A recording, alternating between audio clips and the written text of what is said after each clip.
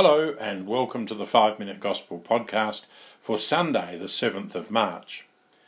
Our Gospel passage today is John's version of Jesus driving the sellers and money changers out of the Temple of Jerusalem and saying to them, "Take all this out of here and stop turning my Father's house into a market." Jesus' actions made a big impression on the people and seemed rather harsh, and they sparked anger from the religious leaders whose financial interests were likely to be threatened by what Jesus was doing. The people asked what authority Jesus had to do this. They said, "What sign can you show us to justify what you have done?" Jesus replied, "Destroy this sanctuary, and in 3 days I will raise it up."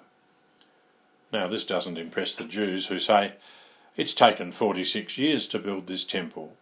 Are you going to raise it up in 3 days?" St. John interprets Jesus' words for us. He says, "But Jesus was speaking of the temple that was his body. And when Jesus rose from the dead, his disciples remembered that he had said this, and they believed the scripture and the words he had said."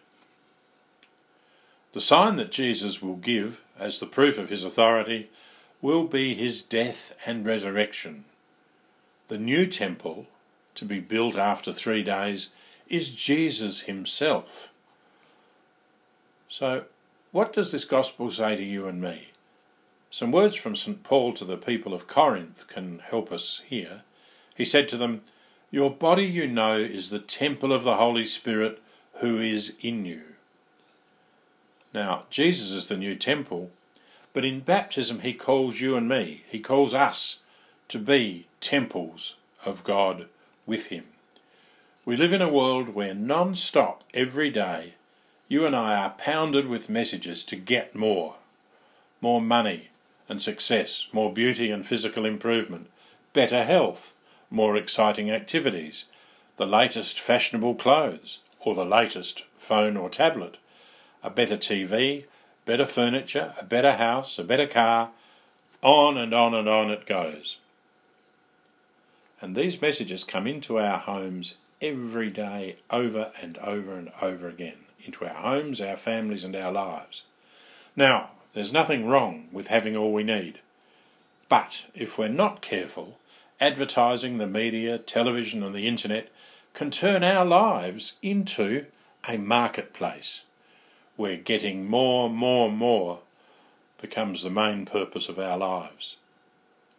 Jesus says to you and me today, take all this out of here and stop turning your lives into a marketplace. Don't let your life be an endless search for more.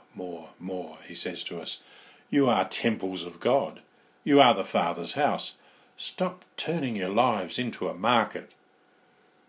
The gospel we heard on Ash Wednesday told us that the big 3 activities for Lent are extra prayer, fasting or self-denial, and almsgiving, which is also sharing with the poor.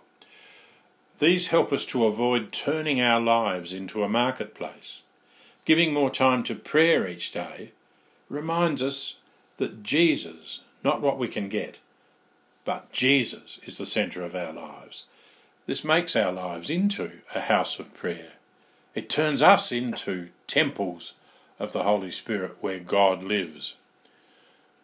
Fasting, self-denial or giving up some things in Lent show us that we do not need all the things the world's marketplace offers us. We really only need Jesus and other people.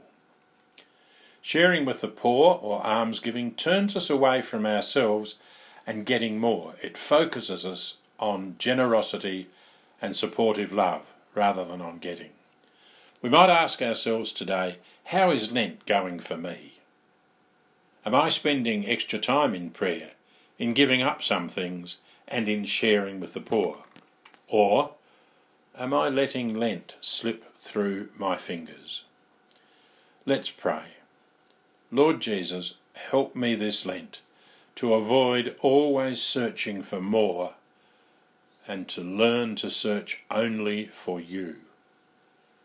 Help me to make my life your place. and not a marketplace.